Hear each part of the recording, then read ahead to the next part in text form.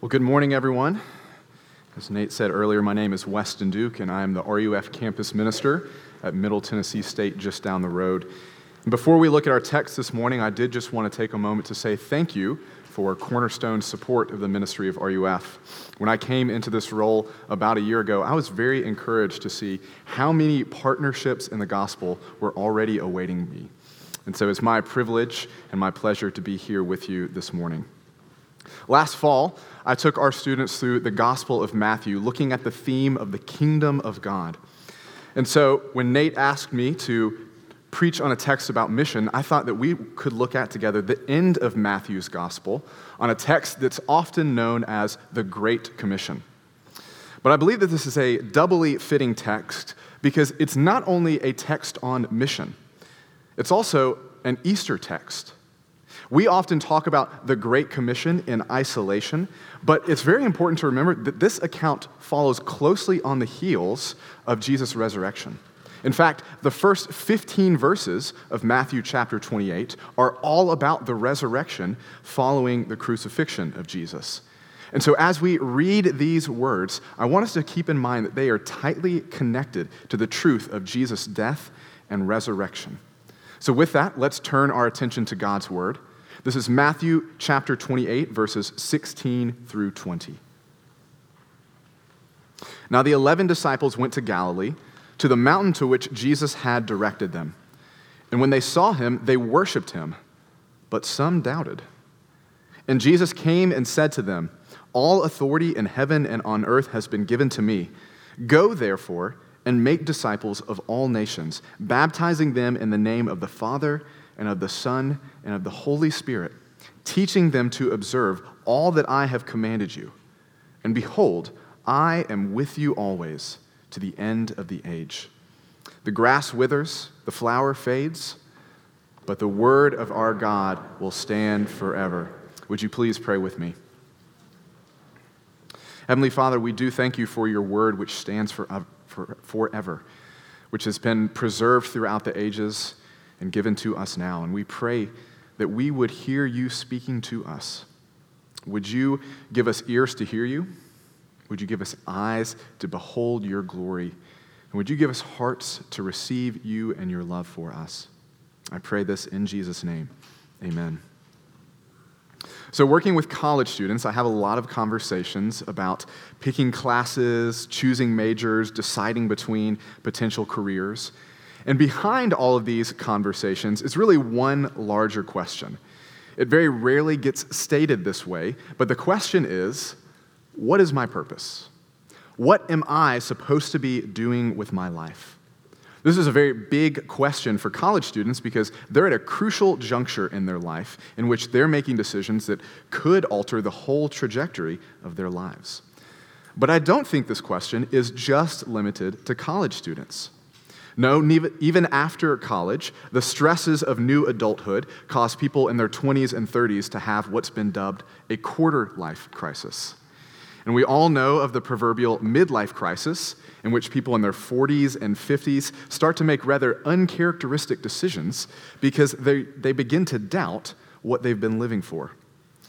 A loss of purpose can also come later in life when our kids finally leave home or when we retire from our careers. Yes, I think that we all live with this question of, what is my purpose? What am I supposed to be doing with my life? And there are certain times in life where this question is brought to the fore.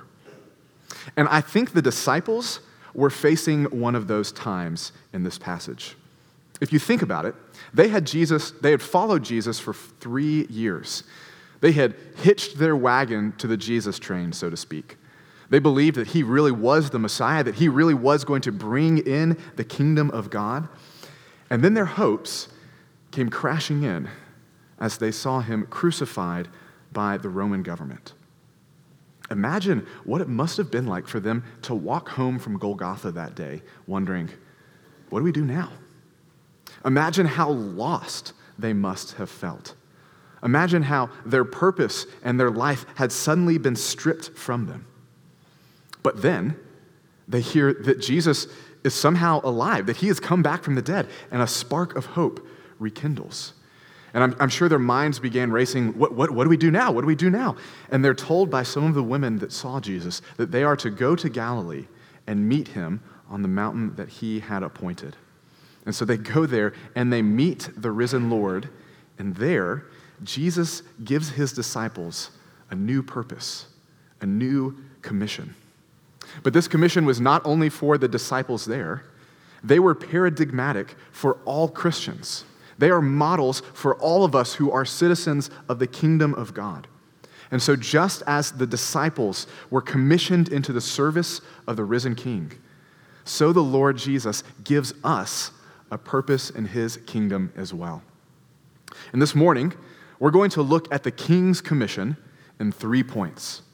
We're going to see the premise to the commission, the particulars of the commission, and the promise of the commission. The premise, the particulars, and the promise. So first, the premise to the commission.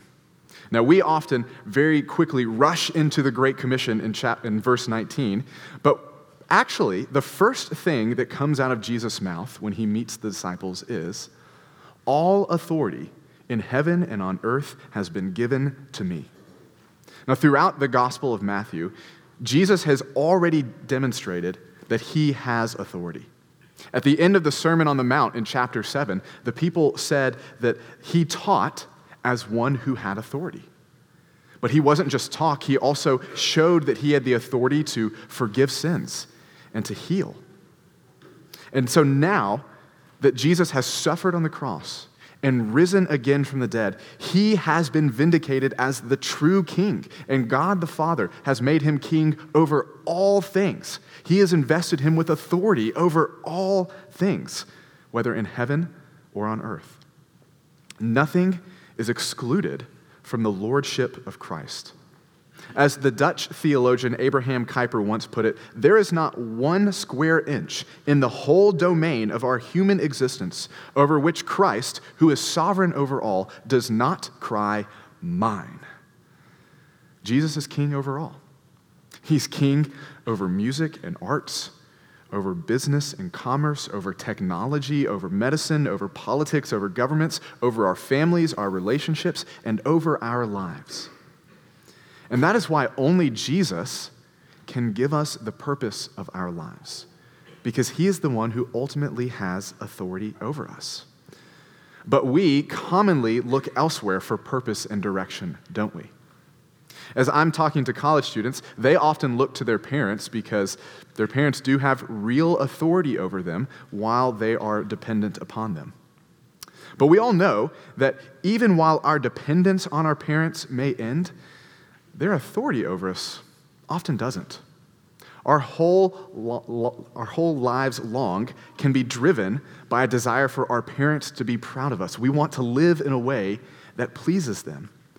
And in doing so, we allow them to steer and direct our lives. Or we can look to our peers around us for purpose. And this is often very subtle. We don't say, "Yeah, I just do whatever Jim tells me to do." But we want validation from our friends and our neighbors and our coworkers so much that we just begin living in a way that makes us feel like we fit in, that gets people to like us. But when we just try to keep up with the lifestyle of those around us, then we are making those around us our de facto authorities. Or another common source of authority in our culture is ourselves. We are told that we can determine our own purpose. We can follow our own path. And do you know how I think this manifests most often? It's when we do what we feel like. We say, "I feel like going out to dinner tonight." And so who is anyone else to tell me that I can't do that? Who is anyone else to tell me how to spend my money? And this is most evident in the times when things get in the way of doing what we feel like doing. It seems like a personal injustice. But whenever we set up our feelings as the standard of what to do, whenever we start looking to them, we're really looking to ourselves as the authority to direct us. But Jesus is the one who truly has authority over our lives. He has authority not only over our lives, but over our family, over our friends, over our feelings, over everything to which and for which we look for purpose and direction. And even though we have tried so often to crown other things as king, Jesus wants us in his service. He invites us to come and find our purpose in him. And you'll notice that he actually doesn't ask us to give him authority. He has it, whether we recognize it or not. And so when we come and submit to Jesus as king, we're simply aligning ourselves with reality. If I may put it this way, we are putting ourselves on the right side of history because the Bible says that the kingdom of this world is becoming the kingdom of our Lord and of his Christ. And one day, every knee will bow and every tongue will confess that Jesus is Lord. One day, all heaven and earth will recognize the authority that Jesus has as king. His purposes are going to prevail. And that is the premise for receiving our commission from him. But what exactly is that commission for us? Well, that leads us to the particulars of the commission. So I don't often do this in sermons, but there's just so much packed into this next sentence that I think it's worthy of walking through it phrase by phrase, starting with the second word in verse 19, therefore. Now, it's a good rule of biblical interpretation that whenever we come to this word, we should ask, what's the therefore there for? And it tells us here that the particulars of this commission are logically connected to the premise. It is because that Jesus has all authority that we as his disciples are to carry out his mission. And we're to carry out that mission with confidence, knowing that he is sovereign over all things, that his mission will not and cannot fail. But again, what is this mission? Well, the first thing that he says is go. And many have placed emphasis on this word as if it's the main thing in the commission. If we're not going somewhere else, then we're not being obedient to the Great Commission. But there are actually 4 verbs that give us the outline of the Great Commission. And only one of the verbs is a main imperative verb, and it's not go. This doesn't really come across in our English translations, but the word go is actually the same type of verb that we see later in the verse with teaching and baptizing.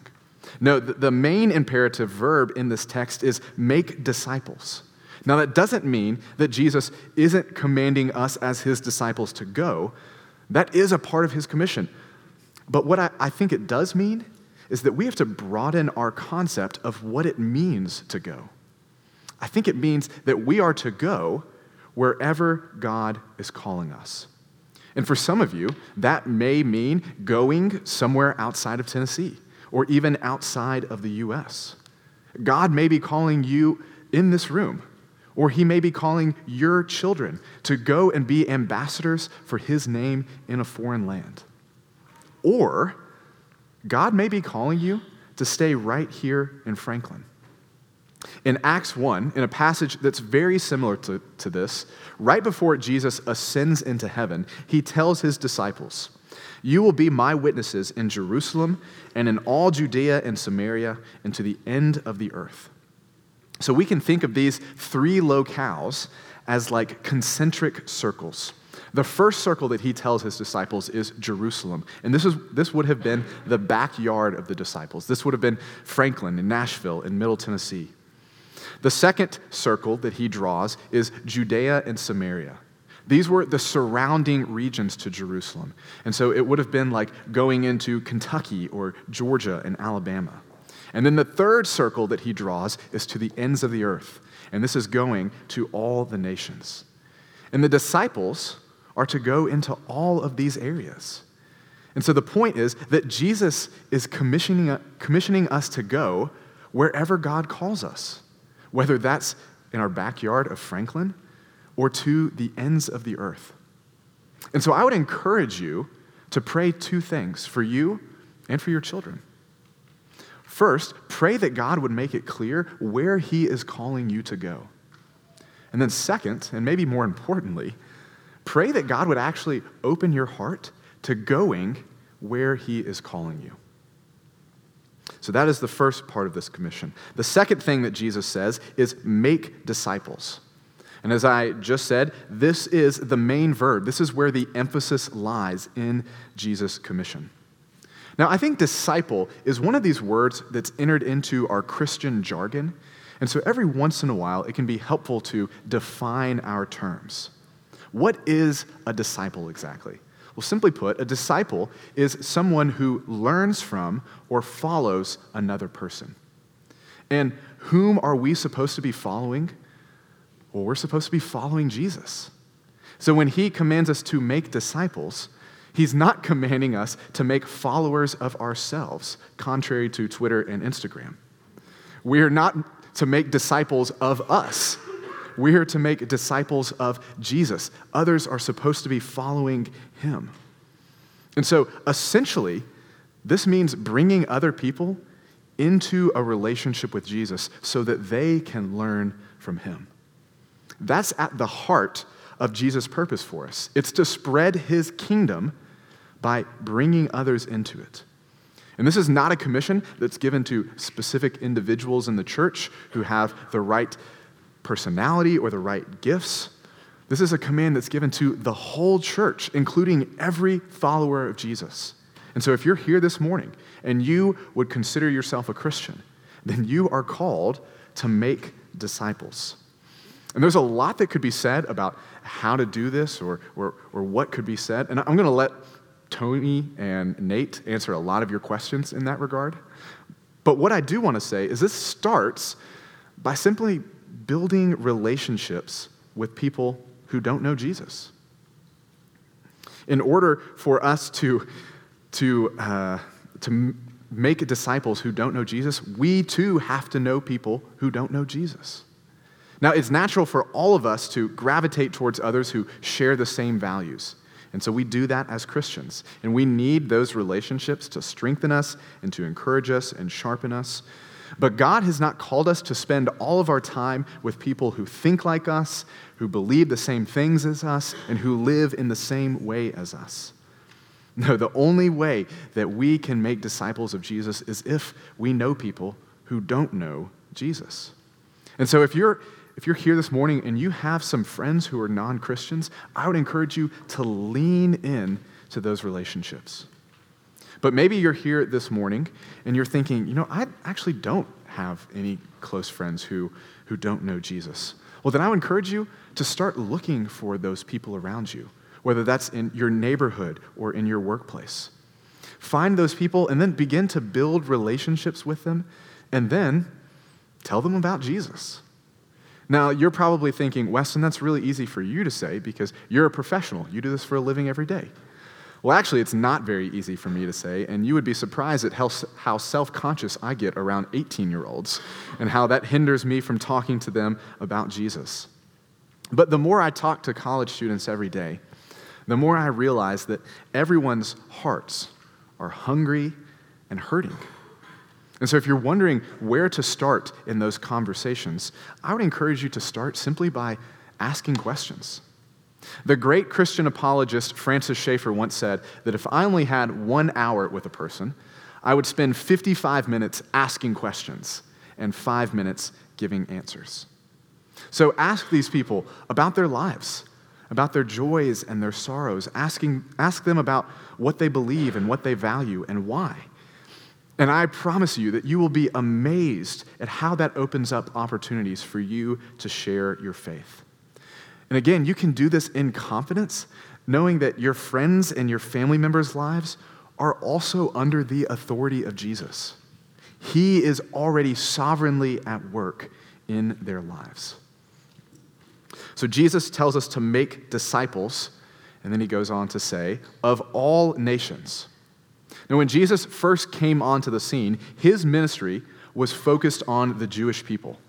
In fact, earlier in Matthew's gospel, in chapter 10, he tells his disciples, go nowhere among the Gentiles, but go rather to the lost sheep of the house of Israel.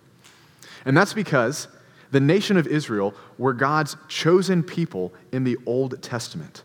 And so when Jesus steps onto the scene and begins this new messianic era, it makes sense that he would start with the Jewish people. But throughout the whole of Jesus' life, we catch glimpses that his mission is not just for the Jewish people. Even in his genealogy in chapter 1, we find people in the lineage of Jesus who do not belong to the Jewish people. And then in chapter 2, who are the very first people that come and worship Jesus? It's not the Jewish people. It's not the scribes or the Pharisees. No, it's the Magi from the east. In chapter 8, we also see that Jesus goes and he heals the servant of a Roman centurion. And so all along, Jesus has been hinting that his mission is for all people of all nations.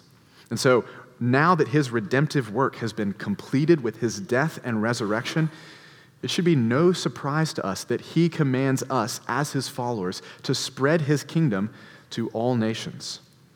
And if you're a Christian here this morning, you're a product of that. You are the all nations that Jesus had in mind. Your life is proof that Jesus' purpose is to gather people from every nation and tribe and tongue.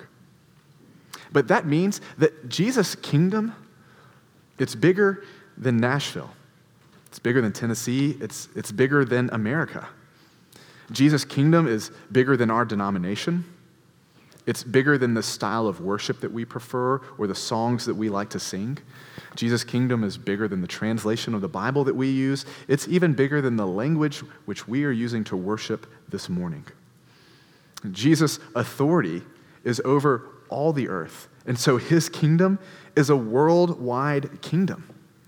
And this is meant to put our lives into perspective, but it's not meant to make us feel small. No, it's actually to give our lives a larger purpose because we are participating in a worldwide mission. And I think that we have a unique opportunity to participate in this mission to all nations. Because right now, all the nations are coming to Nashville. As Nashville is growing, that means that people from foreign nations are also coming with it. I actually read one statistic that said from 2000 to 2012, 60% of the growth in the greater Nashville area came from immigrants. And so if you're feeling compelled to build a new relationship with someone who doesn't know Jesus, maybe look around to see the nations that are in our midst. Okay, so I promise I'm going to speed up a little bit. The next thing that Jesus says is that we are to baptize in the name of the Father and of the Son and of the Holy Spirit. Now, this is a very important text for understanding our doctrine of baptism. And again, I'm going to leave Nate and Tony to answer all of your questions about that. But what I will say is that this shows us that Jesus' purpose for us is a collective purpose. Why do I say that? Because you as individuals are not called to go around baptizing people. No, baptism is the work of the church.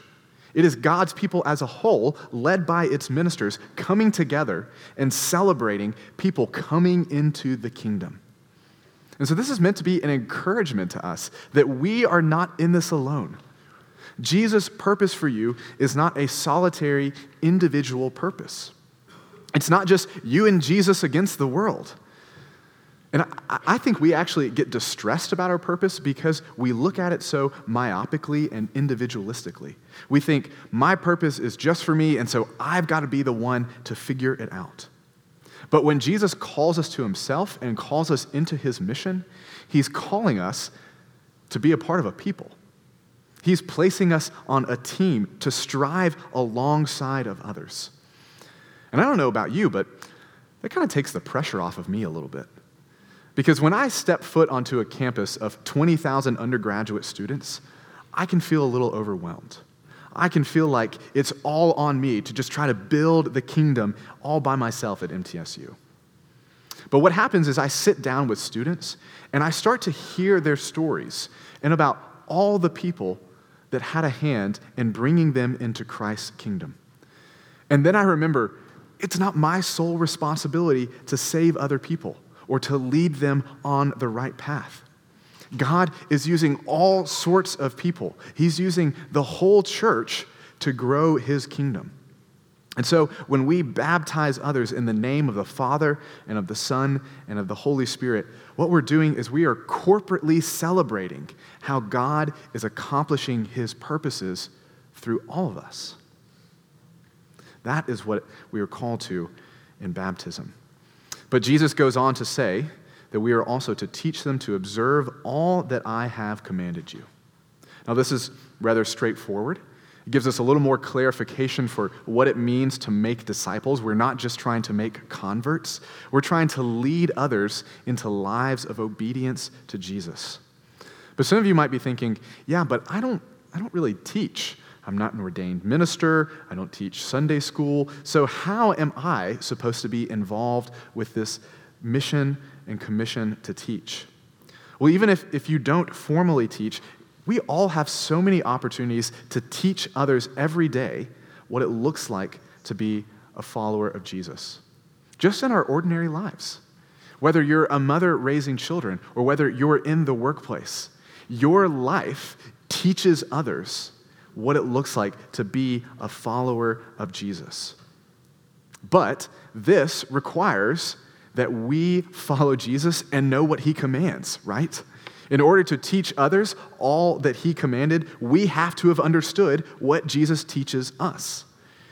And so this is the root of Jesus' purpose for us. In carrying out the particulars of this commission, we are actually called into a deeper relationship with Jesus ourselves. The purpose that Jesus gives us starts with knowing and loving him. Why is that the case? Well, because we all share things that we love. I'll give you an example. My intern with RUF for the past year was the biggest fan of any musician that I've ever met. In fact, just last night, he went to see the Dave Matthews Band for the 42nd time. He knows the Dave Matthews Band in a very intimate way. He can tell you where they are at all times. He can tell you what songs they played at their most recent concerts. And of course, he could sing you every line to every song. And so all this last year, I heard about how awesome the Dave Matthews Band is. He wanted me to become a disciple of the Dave Matthews Band as well. And haven't we all experienced this? Whenever we love something, whether that's a new movie that we saw, or a TV show, or a book, or a new restaurant, or our kids, we want to share it with others, right? That's why we all overshare pictures of our family on Facebook. It's because when we know and love something, we naturally want it to share it with others. And so at the root of Jesus' commission is an invitation to follow him more closely, to love him more deeply. It's an invitation to experience our relationship with the Father and the Son and the Holy Spirit. An invitation to know the goodness of keeping his commands. That is Jesus' primary purpose for us. And out of that naturally flows this commission to share that relationship with others. But still, these particulars may sound like a lot. And so that is why Jesus gives us the promise of the commission. So last fall, only 2 weeks after closing on our first house, the air conditioning unit went out. And so I did what all good millennials do. I got on YouTube.